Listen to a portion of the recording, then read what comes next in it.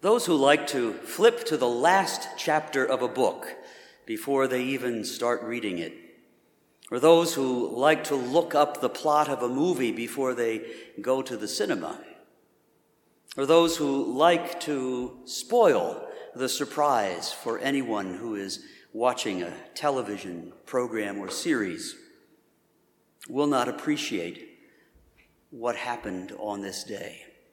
We all know how the story ends, but for the first apostles, locked in the upper room, practicing social distancing to the max, they had no idea what was going on. They knew the fear within themselves.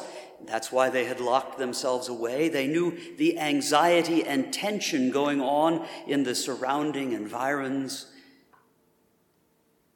But when Mary came back into that upper room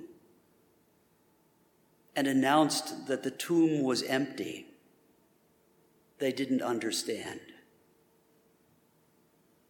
Peter and John ran to the tomb. They saw the empty tomb, but we're told they did not understand yet the scripture that he had to rise from the dead. And later in the day, the two Emmaus disciples on the road saw a stranger they did not recognize, and with pathos dripping from their words, they said, "Do you not understand? Have you not heard? Are you the only person who isn't aware of what's happened? We had hoped that he would be the Messiah." In that moment of darkness and uncertainty, that moment of gray, it seemed as though hope had disappeared.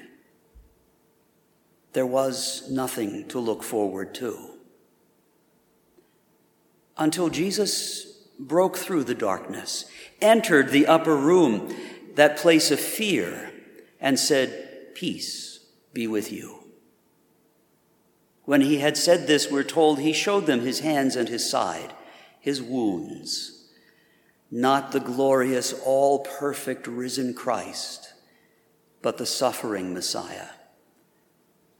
In his brokenness we find our peace. "Peace be with you," he says.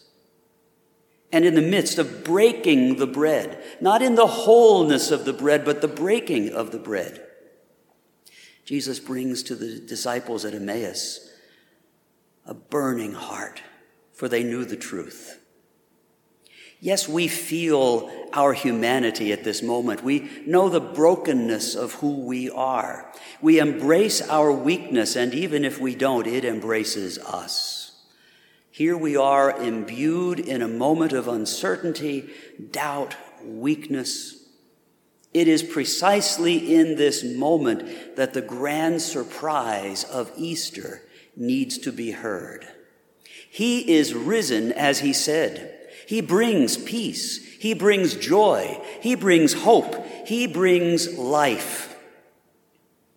Everywhere today, newscasters, TV commercials, everyone tells us we will get through this. But we believers know on a deeper level, we have already gotten through it. Christ has won the victory. He is risen, as he said, "Peace be with you." Alleluia.